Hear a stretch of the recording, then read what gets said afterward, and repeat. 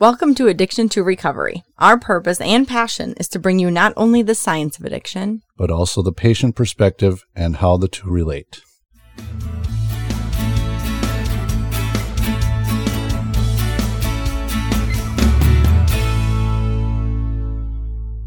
All right, well, welcome back, everybody. Another exciting day because, again, we have big legislative changes in Minnesota starting. Actually, this is going to be played tomorrow, so August 1st. So much like the cannabis bill we talked about a couple days ago, we wanted to talk about another huge bill that came through Minnesota. And again, this is just like a cannabis episode. This is not an opinion-based. Well, our opinions, right? Eddie probably has. Eddie probably does. but we are we're just trying to stay neutral here, and it might come out. You probably will see some of my bias, but yeah, I just feel like it's important for the public to get the information without much bias. You know, like. When it comes to the knowledge that the general population has, I'm not picking on the general population. I'm just saying that a lot of the information is not it's available. Fake news. Yeah, and it's all biased. You know, so it depends on who you hear it from is what the truth is. And that's why we really wanted to get Eddie on, because he was on the front line of this whole deal. And so thank you, Eddie, for coming on. Yeah, it's my pleasure, guys. Yeah, so invited Eddie Krumpotich, who is, I met Eddie through Dr. Ryan, and we just had this very, I don't know, let's make a lot of changes kind of world. And this bill specifically, I don't know, I like to say you wrote it, but I don't think it's... Well, we wrote the bill. And just had somebody write their name to it that had the ability to actually make it, but... Welcome, Eddie. I am so excited you agreed to be on here, so I didn't have to do all the research again like the cannabis one. I mean, I sat and listened to these meetings, and a lot of it went over my head, but you did all the work, so it's great that we can hear it Eddie, from the author. From the horse's mouth. Exactly. Before we get going on the actual details, can you just give us a quick overview of like who you are, how you got to, where you got to the point where this was an important thing for you? Yeah, sure. So my name, and I appreciate you guys having me on. My name's Eddie Krumpotich. I am a consultant for the National Harm Reduction Coalition and the Drug Policy Alliance. However, I started these ventures about a year or so removed from the streets of Minneapolis, and I was doing it for free because I had gotten rather angry at some of the treatment that we were facing, not only in terms of substance use, but in denials for basic care. And I'll get into that as it goes along. However, I was and you guys know this, a high school history teacher on the East Coast, got my master's degree right out of my undergrad. And I was, a typical college kid. I had been using methamphetamine off and on during the weekends at that time. I wouldn't necessarily say I had tripped over into a compulsive habit that ruined my life, or took away those markers that we look to in recovery. However, I was using meth on the weekends and teaching, and I ended up winning Teacher of the Year at where I was living, coaching high school basketball and football. So I looked on the outside like I was playing the part really well. That would begin to tumble as a lot of that shame and the trauma responses would begin to bubble up from my childhood. And I would eventually resign from my third teaching position and come out to the state of Minnesota to try and find recovery. And a very long story short, picture a guy who had no resilience in terms of the way that I was living life. I was enabled by a semi-wealthy family. And I really didn't have any grit to my chest, if that makes sense, until I started pushing everybody away in my drug use. And I eventually found the streets of Minneapolis because I couldn't even sustain housing at that point. And I walked the streets homeless off and on and in and out of treatment. And your listeners will probably hear this somewhere else anyway, but 40 treatment centers, 30 detoxes. Yep, 30 detoxes, countless hospitalizations, surgeries for cellulitis. I had hit the bottom. I was on death's door. So really quickly, I just want to back up a little bit to the teaching days, because you said in college, using on the weekends, around the time you were starting to say, the shame caught up to you while you were teaching, was that escalating you so it was almost becoming more of a daily thing and kind of, I don't say loss of control because that implies all the stigma choice and all of that, but had that progressed to that point? Yeah, it's a great question. The DSM, I think, hits the nail on the head when it talks about the markers for which we would tip the edge, so to speak. I wasn't at a place where there was a loss of control. I still felt, I still had a schedule. I still showed up, albeit I would not complete all my work all the time. However, in college, I was your typical binge drinker. I would think of it kind of like the guy who was going to a party and was doing it normally. However, on the weekends, I would use methamphetamine. I'm a man who identifies as gay. That was where our community had trauma language that was bonded together. And I was naive to that. I didn't see an issue with that because I was able to still maintain, and I was unaware of the dangers of it. So now I'm going to try and fast forward this to the part where you're going to get into the legislation, but I just want to, I get the idea of, how when you got to the streets of Minneapolis, you're an educated person, and now you're seeing some of the things that are happening behind the scenes that most people look away from. Was that a big part of why you started to have that drive to maybe get some change happening? Yes, that took place in my heart center, I'll say. I had a couple things going on at that time. One was the excruciating emotional pain that goes along with a substance use disorder. I was isolating myself and alone. And coupled with the fact that the people who were on the streets with me, and I was isolated even on the streets. However, when I was together with others, I did not meet unkindness like anytime. We did drugs together. We kept each other warm. We were sitting out in St. Paul and with frostbite together. It was those experiences. And then I started having thoughts back to my teaching days like, wow, I had this all wrong. You know what I mean? What I was teaching was all wrong. And I was experiencing what it felt like to have nothing and to want something better for myself. And then when I started climbing out of that hole, I wanted better for the people who were on that train with me. They were heroes to me. And I would be in use, and this is some cool stuff. I'd be in use with people, and I'd say, guys, I'm not going to stop until I've helped us. And wouldn't you know that my spirit took off from there, and I didn't stop. I kept my word. That's amazing. I can't put it any better than what I experienced in a way, not to your level. I'm not trying to change laws and everything, but I am trying to serve the people that are still in that. But it is just it tugs at your heart to see the people, because there are good people that are stuck in there, and to see them suffer and to see people die. It's the hardest thing in the world, and you just feel like you want to do something for them. And the one thing my dad. Oh, continue. Go ahead, Heather. I was just say the one thing you said that probably will fit into what you're about to say is that you were not met with unkindness. That's a double negative. You were met with kindness and that community. And Josh, in your story, you've kind of said a lot of the same thing, and I think that's one of those stereotypes that society as a whole has, is that this is just this violent, obviously there's parts to everything, but it's that community that people don't think about. Yep, you got it on the head. I heard when I grew up, people told, and you probably can relate to this, like, oh, don't go down that street there, that's dangerous. Yeah. I was like 4 or 5 years old, and I didn't even know there were bad streets. Yeah. I had no idea. I would put money into the cups of homeless even when I was like 4 and 5 years old, and I eventually became that person, right? However, I also walked the streets like I was 4 years old again. I didn't believe in bad streets. So I would walk right down there. And you know what? I was met with kindness. Every time I was met with somebody who would offer something, or at least, not bother me.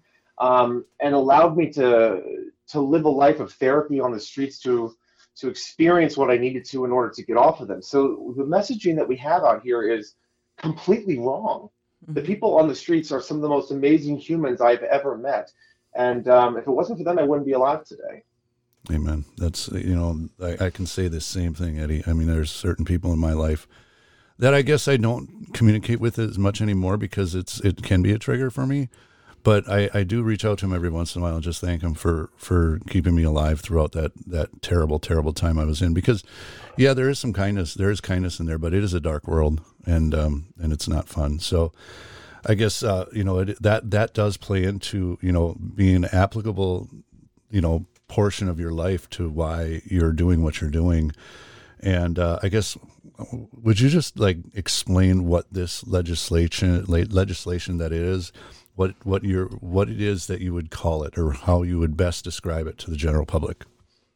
Yep. So we had a gap in services here in the state of Minnesota. I want to throw a couple statistics out at you. Perfect. Since 1970, in the state of Minnesota up to 2015, criminalization has increased about 284%. From 2000 to 2015, overdoses have increased 342% during a similar time period. And the most interesting part about that is if you look at treatment admissions, they're relatively steady. So people are dying at an exponential rate. People are going to jail at an exponential rate, and yet we're not seeking treatment. Well, why is that? Because we're trying to incarcerate our way out of a drug war that has not worked. So we knew that we had to find something in the middle in order to bring people to services rather than a jail cell. And that was the onus behind this entire piece of legislation. And so what was already on the table for this last legislative session was a syringe service program bill. Think of it like a frontline worker, a doctor, for example, or a nurse distributing paraphernalia. They're covered, right? So they already have protections. These frontline workers at a syringe service provider did not have protections. They could have been held criminally liable. So that piece of the bill was already together, and we were looking at that with our partners. However, we started looking at other components that may help during the sessions. One of those was a handicap on pharmacists for dispensing the number of syringes. I argued successfully that rural Minnesota in particular was greatly affected because very sparse in terms of services. So if you have a pharmacist who dispenses 10 syringes to somebody, that may not be enough in a snowstorm or with transportation issues or hours of operation to save lives. And wouldn't you know, we've had HIV outbreaks and escalatory overdoses here in the rural areas of Minnesota. So we got rid of that handicap. The other ones would seem obvious, but do have cause for some conversation, are drug testing. This is on the landscape of many people in the national ideologues, is fentanyl test strips. Well, I'm going to tell you guys where the science is now. It's just that is not enough. So the problem is that if we legalize fentanyl test strips, what ends up happening is that we have to go back and re-legislate every time something new comes out. So we said, well, wait a second, why don't we just remove testing completely from the paraphernalia statute? So in our state, we said that fentanyl test strips, xylazine test strips, and anything that comes out to test substances in the future are okay here. That is going to save a boatload of lives. So if we have a new novel substance that comes in, we're going to be good to go because we just want people to be able to know what's in their stuff. And lastly, the one that's got the most attention, it seems like, is the paraphernalia statute. We know that if you use clean, or we don't use the term clean, but if you use new syringes or paraphernalia equipment, your chances of contracting HIV or Hep C are reduced about 50%. And there are studies all over the place for that, but even the CDC has basically gone in that ballpark. However, syringes were only one component to that. Most people smoke things like methamphetamine or crack cocaine, for example. And so we were doing a disservice to these individuals who needed to have supplies that were unused in order to stay safe. So we removed that barrier for all paraphernalia. And it met the science where it was at. It wasn't that hard. And the big kicker here that we saw was, why are we distributing unused paraphernalia, and that not allowing that space for someone to return to services. And we say, why aren't people coming to treatment? Why aren't people coming back to services? Because when they use paraphernalia, they become worried if they do, because now it's criminalized. Sure. Because it has residue in it. So we said, where can we go with this? And we said, well, let's just legalize some of the fentanyl that's in this. And we said, wait a second, there's a ton of substances that are in this stuff. So we went ahead and legalized all the residue inside. So now we've created what we would call a therapeutic or a public health wheel, where somebody can take a used supply and bring it back to the service where they got it. So we're going to reduce syringe litter. We're going to reduce infectious disease. And here's the most important part of this bill. The science is incontrovertible. It is this clear that if your first touch is with an SSP or a doctor or a provider who is offering referrals and services, and that is what they see, you begin developing trust, and eventually someone like myself will see a path forward that's healthy for them. And what that looks like for me is, I tell this story all the time. I was a down and out meth user who, would go to any length to get high. I had some big moments harm reduction wise in my recovery. And one of those was going from injecting to smoking. I started, you two know how hard this is. It was so hard to pass up the syringe when it was going around. And so I started smoking because I was like, you know what, this is healthier for me, for my person. And it was about a year after that I found recovery for me. That is what the science says. I learned that from harm reduction, and that's basically what the bill does.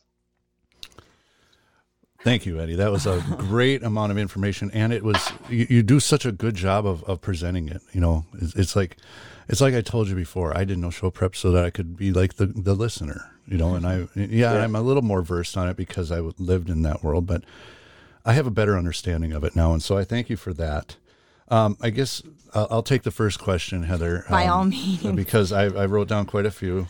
But and I've asked a lot of these questions in meetings, so I'm glad that you don't have that experience. I guess the one that stuck out to me was why. It doesn't make any sense to me. Why were those testing tools illegal in the first place? Because there is this false narrative that exists that if you use harm reduction services like giving a fentanyl test strip to someone who uses, you are enabling their drug use. It is the penultimate, most discussed negative paradigm that exists. So we have to break those barriers, right? And the overdose numbers and fentanyl really created an avenue for change there because we didn't want to see people continuing to die, right? So we said, okay, if we give fentanyl test strips out, we know that people can test what's in their supply.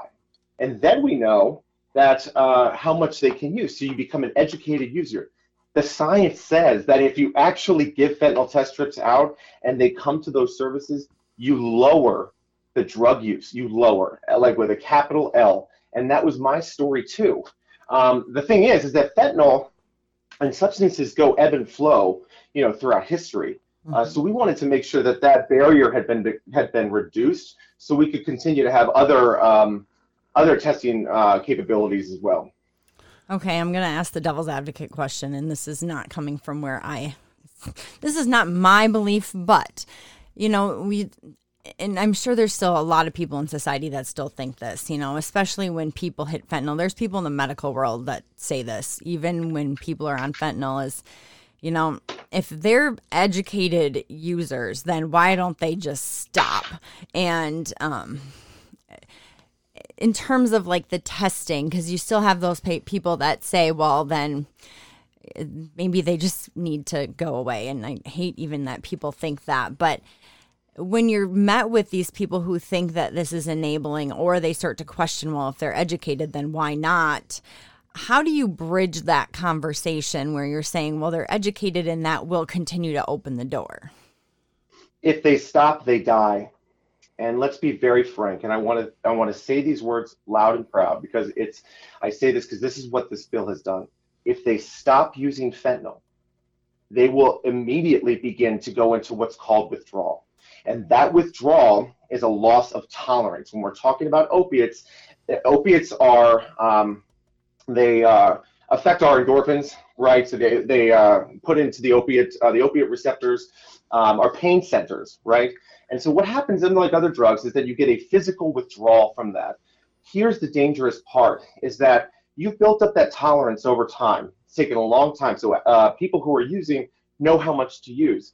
If that person uses one more time after they withdraw, I'm saying this one more time, their chances of overdose are so high that it's unbelievable with the strength of the substances that are on the street now. So when you go to jail and you lose your tolerance, your risk of overdose has increased between 10 and 300%. So what we have now is a system of access with things like MAT, which is medicated assisted treatment. We like to say medications for opioid use disorder. This is the gold standard, gold standard, gold standard. There is nothing more important than getting somebody on a medication to treat opioid use disorder. And what do these medications do? They help with that very thing. They're not saying, hey, by the way, stop using. What they're saying is you are now able to deal with your cravings and have some protection, right, if you were to go back and use with some of those MAT substances. So for those people who think that it's enabling, what you're actually doing is exposing somebody to services and allowing them to bridge the gap. And by the way, when it comes to nefarious behavior and criminality, when do people engage in that behavior? It is typically when they do not have their supply. Right. Right? So if you take away their supply and you create those emotional responses like desperation and longing and all those very difficult emotions to deal with, you then create behavior that's necessary to fill that. I'm just looking at Josh's face. These are just things that I've always thought of that you're saying, and it makes a lot of sense. You know, like I've seen so many of my friends when they overdose and die, it's usually after they've had a temporary span of sobriety or span of not using. You know, they're not in recovery per se, but they have not used for a while. Like you said, jail or a temporary stop in a treatment. And then, like you said, a nail in the head. If you go out and use that one more time, your tolerance is down. And so, yes, that is, I'm 100% in agreement with you. I still have I'm still having a hard time understanding why they would ever, I get the whole, they're against harm reduction, but man, that whole testing thing, the last time I went on a brief run of a lapse, there was so much fentanyl in the methamphetamines that I couldn't find a batch that didn't. And, me too. Yeah, and it was so bizarre because they do opposite things. You know, it's like a depressant against a stimulant, and it was frustrating. I guess that was one of the reasons why I didn't stay on that lapse. But I think that the one place I saw that they did give out testing strips was on the release from jail. It was at least one of the people I met that was released from Wisconsin jail. They had a test strip that was involved in the packet of the exit, and I thought that was a pretty cool thing. Where they're starting to come in line with the fact that when somebody leaves services, including treatment, by the way, and I want to make that clear, that it is such a vulnerable time for someone. We do not have enough services right now for individuals who are leaving. Housing becomes an issue because of felony convictions. If you're in treatment, housing becomes an issue because there aren't enough sober homes. So that instability already creates a stress response, right? So how do we deal with that? We provide services. Naloxone, for example, fentanyl test strips. Dare I say that our jail systems need MAT? That's coming. That is not only coming. That's Heather's soapbox. Yeah, we're around the corner from that. That alone will help to turn the tide as well, right? Because we don't want to deny people doctor-prescribed medications. That's absolutely ludicrous, right? So if somebody goes into a provider, and a provider who, like you, have been to school for some over a decade, and say, you need this medication, and then you go to a service where this individual has not been educated in the same capacity or doesn't have that form of expertise, says, no, I don't think so. How is that? That's almost unconscionable, right? We wouldn't say that to somebody. And that may be the difference between life and death in this disease. Yeah, we actually presented on this in Atlanta at the National Summit. It was on that recidivism and the jail cycle, and on this exact topic. We don't want to necessarily go down the jail topic right now, but yeah, that's obviously a huge thing. I want to jump back to one thing with the paraphernalia, because I think this is, you said this in a meeting once and or on one of your other times you've talked about this, and I think this is super important for the public to know is, the paraphernalia and the spreading of, especially HIV and Hep C. There's a lot of misinformation with this. I know the data. Do you want to just explain, it's not all just we're all using needles. It's not just, unprotected sex. Like there's, HIV and Hep C. You want to talk about how long they live potentially on different things? Yeah, this is good stuff. So I'm not a fear monger, but I do want to make it abundantly clear what something like hepatitis C, which is a viral infection that affects our hepatic system or our livers, right? It's an old disease. They're able to treat this disease today. However, I'd like to emphasize that, the science is clear that it lives outside in oxygen for up to and over 2 weeks. 2 weeks. So we're talking about a virus that can be on a countertop, on a toilet seat. And yes, this is true. That can be alive and well outside the body. And so what do we want to do? We want to make sure that that does not happen. We don't want to transfer this virus, right? We want to put a stop to that. So we use supplies that are not used, right? We don't want to keep transferring these supplies to create an epidemiologic concern. Right. And this is simple stuff. This has worked from Indiana, from Mike Pence, of all people, who implemented a syringe service program, right, in southern Indiana. And what happened? It stopped the HIV outbreak. Exactly. All the way back to Washington, D.C. This science is easy stuff, right? And this is how we stop infectious diseases from spreading to our Minnesota communities. Yeah, the hepatitis C thing is just fascinating. And so when you're talking spoons, I don't remember where I heard this, probably Dr. Aurora from, Albuquerque and the Project Echo stuff. But, on a spoon or something like a paraphernalia, that hepatitis C can hang out on that for that long. And I think that's one thing people don't get.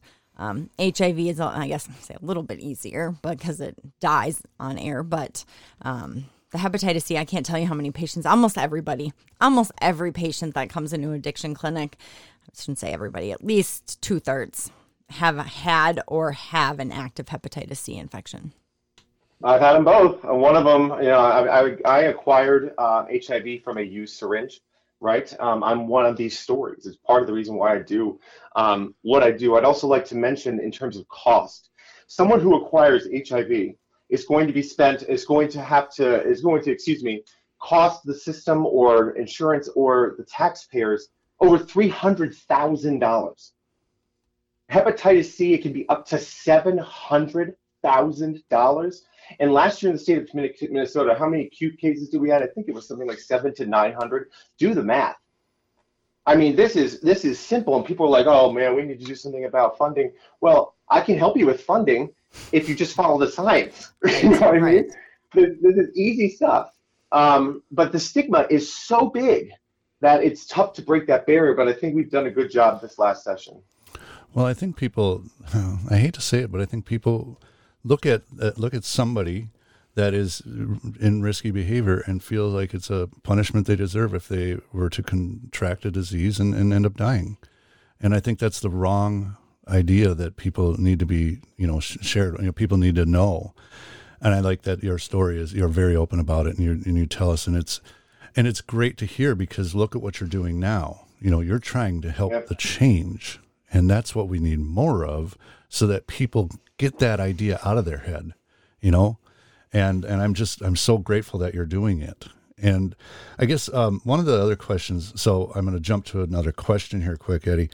I've been arrested a number of times because of residue, and there's almost a fear of, like, I would not want to do anything with needles. I would hoard them, and and it was just a problem with trying to know what the legalities of it was. And then I found out the hard way. Oh, you got a piece of glass that you're chopping up meth on.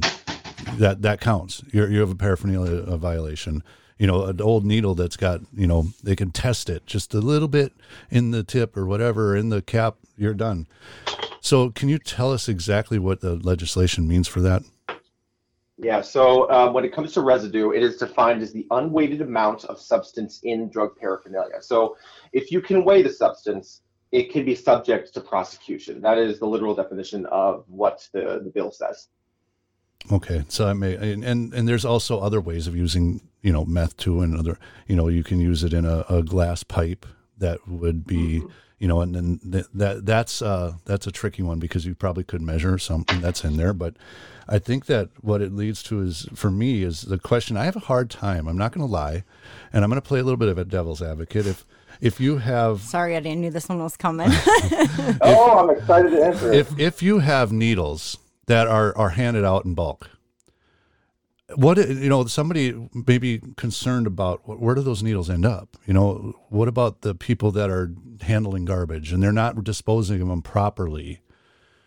How do we get that in terms of how do we look at that as a way to, I don't know. I'm concerned. Does that make sense? I'm not saying the question right, but simple answer. Okay. Simple answer. So right now, they're ending up on the street. Yeah. That's one of the number one concerns. And why is that? Because people don't want to come back to the services to dispose of them. Right. So because they're already afraid that the residue's in there. So if I take a used syringe, if I take a unused syringe from an SSP and I use it, where's that syringe most likely going to go? Am I going to walk back to a service and dump that syringe in a proper disposal? Or am I not going to take the risk of incarceration and just dump it on the street? Correct. The answer is B. Yeah. So how do we do that? We start turning the tide with that by allowing residue inside there to be legalized. So now they're like, oh, don't worry about that. Just put that in the plastic bottle. We're going to take it back to the SSP because I can carry this around. It's not illegal. And there you have your syringe litter solution. Because they can go to a place where there's a needle disposal area. Now this is my other question that comes from that.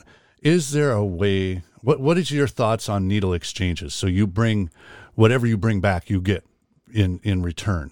You know what I mean? So that we know for sure that those used needles are going to somewhere where they're safely disposed of. What's the difference between that and free access to 35, 40, 50 needles? Yeah, so that's called one-for-one exchange. I'd like to point to somebody who doesn't have needles, for example, to return, yet they're still desperate to keep their tolerance up or to not use unsafely or to use safely. Would you deny that person a syringe because they don't have used ones to return? Of course not. We're not going to do that. I get that. Yeah. So we get rid of that completely, right? So those barriers exist merely in stigma. Right, we want individuals to be able to come back and get the supplies that they need. Right, I was able to get the supplies that I needed, and my use reduced. Right, until I found recovery for myself. That's the classic case of what a bill like this does. Do you think part of why it reduces is just that anxiety of I'm going to run out or I don't have the thing, so I'm going to when you're overly anxious or you're overly worried or you're overly desperate because you don't have more of your drug or you don't have the right supplies, you're going to actually end up using more because of the anxiety almost puts you into that little bit of withdrawal versus, there's a safe place to get these things. So it does lessen some of that inherent anxiety or sensation or explain what you mean by it actually went down, even though you had it's the same as the condom thing. Like we give out free condoms, we're encouraging teenagers to have sex. So but that's not true. So how do you explain that your use went down when you knew there was safe supplies? I was conscious of what safe use meant. So because fentanyl was in the supply, what did I start doing? I'd have a full shot of methamphetamine. So I'd have between 0.25 and 0.5 grams of methamphetamine in a syringe. I would do about a tenth of that and I would do what's called tasting my shot. I wanted to see what it tastes like and felt like before I put the whole thing in there. If you're like me, you're just going to throw that whole thing in there most times. But because I knew the dangers of fentanyl, I started saying, well, I don't want to die. So I started testing my stuff. That act of testing my stuff went to, man, I don't think I want to inject. I don't think I want to risk my life for that. And so I said, okay, I'm going to smoke because it's better for my mental health and I don't want to die. So then I went to smoking, and yep, I used a lot. And then I said, man, do I really need this? And wouldn't you know, I was able to then transition to recovery. That is what it looks like to move down. And the last bit of that was because I wanted to go into this next phase of my life, I started using from an 8-ball to a teener, down to a few grams. Yeah. Yes, and it went down. That is the science, right? That is what we want people to understand, is that people who are using are very intelligent and they do not want to die. Okay, they want the pain to go away. So what you're talking about is a titration method for meth.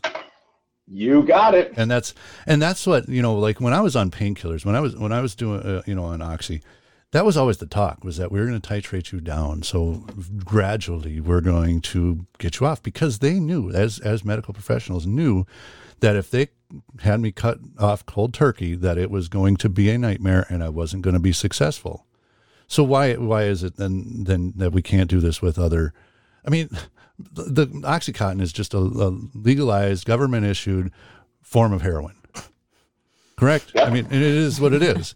And it's under doctor control. So if we look at these other drugs, and that's where I think that these laws that you are spearheading are moving it in the right direction. Now, again, I'm not trying to show my cards here, because there are things about this stuff that I still question. And I don't blame people for having these questions because they don't know the details. But as going forward, Eddie, I guess my one concern is because you were a meth user. I don't know if you knew the paranoia that I did, but knowing that there's misinformation out there left and right, and not trusting anybody, how do you get this information out to those people that are actively using in the streets, with them able to truly believe that this law did change? I don't have to worry about this. I can go get these needles. You know what I'm saying? The information to the people who need it. Yes, this is about people with lived experience. So thank goodness that I'm in touch with a lot of our partners from around the state, who are our frontline heroes, our nonprofit organizations, places like the Aliveness Project and Harm Reduction Sisters, and many on the indigenous lands across the state of Minnesota who know the law, and they're the ones who begin to educate the people because the people trust them. Right. So they are the trustworthy agents of substance users, right? And that barrier is so hard to break, because think about somebody who is opposite or an authority figure, for example. What you see is fear, right? So we need to get this information to the communities that serve those people, and that's how we're doing it, slowly. And you haven't heard a lot of talk because we're not doing this in some bombast way. Right. We're doing this the way that the science has told us works, through the community, through the leaders of the communities, and allowing them to educate slowly. Because if we take things too quickly, that's when we get in trouble. We're doing it the correct way, and because you're not hearing about it means it's actually working in the correct way. I love it. It's difficult. It's like so simple. Something we talked about earlier, and I want to really emphasize this, and I'm going to use two subgroups here to articulate the point, and that's diabetics and people with atherosclerotic plaque, or heart disease. These two diseases are caused namely, and correct me if I'm wrong, but namely by saturated fat on the heart side of things and sugar on the other side. So we don't question the medication, whether it's a statin for the heart or insulin or metformin for the pancreas, do we? It's like, okay, of course we're not. We're not going to run to the grocery store and say, oh, because we have a problem with diabetes, we're going to take all the sugar off the shelves. We're not going to run and go, oh, by the way, here's a nice marbled steak. We're going to take that off the shelf. Right? We're not going to do that. However, let's make it very clear about how those disease profiles get there in the first place. Those get there because of maladaptive eating behavior that come along with things like eating too much processed foods or too much saturated fat and too much sugar. So let's go to the brain. The brain is a reward center, a dopaminergic or a dopamine reward center. Those are being rewarded in the person each time they pick that up. So are we talking about the heart and the pancreas? Are we talking about substance use disorder? Right. Are we talking about people who had the same issues as somebody like me, whose drug of choice happens to be sugar? We're not going to go and take the supply away from the rest of society because prohibition did not work. Think about this. Alcohol in the 19 teens to 1920s was removed because of things like senators would say they wanted to remove it from the scourge of society. Does that sound familiar? Yeah. So they removed alcohol, and what happened? A sharp increase in crime. We had one of the biggest crime decades in our nation's history. People resorted to criminal behavior like going to speakeasies and making alcohol in their bathtubs. Sound familiar? Yeah. And so when they legalized it, what they did is they made a very strategic bargain. And they said, okay, alcohol will probably kill people. It probably will. But do we take it away from the most of society? Or do we put regulations on it? Because what they did was the correct bargain.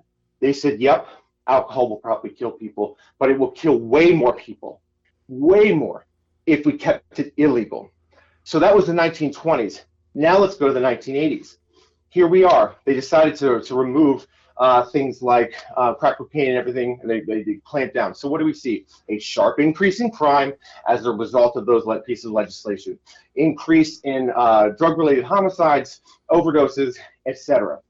Right? We engaged in other forms of criminal behavior. We had cartels, remember the mobsters, the same thing, becoming our supplier. How is it any different than what occurred back then? The only thing is because it's outside of your memory. Right. And you're standing on history's ledge right now if you drink alcohol, because it was a long time before you that you didn't have that option, just like somebody who's using fentanyl. Yeah. We want to make the supply safe. We want to make the supply regulated, because then we'll see the same outcomes as we did before. I do want to say one thing to all the people who heard the conversation about the heart and the diabetes. Yes, there's genetic components to all of that. We're not all. I just want to say that because there also, of course, is the genetic neurobiology of addiction. Go back to episode 2. So I just want to make sure that that is stated from the medical point of view. Yes, I understand not everybody with diabetes did it to themselves, if you want to go as straightforward as choice there, but the genetic component is no different than in addiction. So, and that's, I want to emphasize, and I wasn't trying to come down on that, but I do want to emphasize this, is that everything in this world is biopsychosocial. So we're born with genes, we turn them on through behavior. And so here's the funny part: the person who's diabetic and has heart disease and substance use disorder, we're all the same family, right? We're just turning those genes on. And by the way, most of them are turned on as kids. It's not your fault. It's not your fault what's happening to you, right? These are subconscious stories that have been told through our genes and then our learned behavior as children. So every disease out there is the exact same thing, right? So that's where the empathy can come in, is that, oh, by the way, that diabetic is just like me, man. Here we go. We're turning this stuff on. So we don't take people away from their services, no matter what you have, because that's how we begin to heal our nation. It's as simple as that. One of the things that I'm picking up on, and I'm thinking on the fly. First of all, I wish that we had a live audience that could call in and ask questions, because I'm sure they'd have a bunch for you. But we might get that after the fact, in which case we might have a Q&A on live. No, but I would love to just emphasize that what we are doing, and in this podcast and in this individual podcast, I just want to see people open their minds a little bit to not have such a closed view, so that they can maybe learn something. And it's not like you're sitting here, you're on the other end of this line, and you're saying, I want to pave the way for people to use drugs for the rest of their lives freely, without reservation, and without any type of consequences. That is not what you're doing. That is what you're trying to prevent. You're trying to help people get the help they need through a different avenue than what we've been doing for many years. And I've always said, being through the drug program and being through treatments, why are we satisfied with like a 5% success rate when it comes to treatment centers? That's the answer for everything. Treatment centers and prisons and jails. Why are we satisfied with that? We wouldn't be satisfied with that for any other disease in this nation. So why are we satisfied with that with addiction? And I think... Do you want to hear a really, and I'm sorry to interrupt you, want to hear a really funny statistic? Is that imagine if somebody is at a January 1st and you're making a New Year's resolution and you're making that change. Let's say it's someone's going on a diet, for example. What is the 5-year success rate for someone to maintain that homeostatic change profile? It's almost akin to substance use disorder. Really? And there you have someone's ability to empathize with how hard change is. This happens to be food. So if you're like, man, I'm going on a diet, I'm ready to go. Here we go. I need to do it because I'm healthier. And then you fall off. That is nature. That's normal. And that is such a low statistic. Then you look at substance use disorder and you go, oh my goodness, these people are just trying to change their addiction to food. They can't, it's like January 1st all over again. Yeah. And right there, you see how hard those habits are. And guess what? You develop that attachment to food as a child, and you develop that trauma pattern to substances at the same time. And that is where people can like wrap their heads around, wow, man, I remember going on a diet and that was hell. Yeah. You know what I mean? They're like, I don't want to do that ever again. For Some people us, made however, it one day, you know, and they're like, oh, that was a good try. Yeah, I know. It's like, oh, by the way, I can just do this. But that's the point, is that the cheeseburger's not going to kill somebody, but a shot of heroin will. Correct. Right. Yeah. And so what's heroin, man? I wish. Wish heroin was in the supply only now and make life easier, but you know. Yeah, so we just our whole goal here is to empathize with every human out there and wherever they're coming from, right? Because we want access, free and fair access to services, so you can heal and be a part of that discussion because you deserve it. You're worth it, and that's where we're coming from.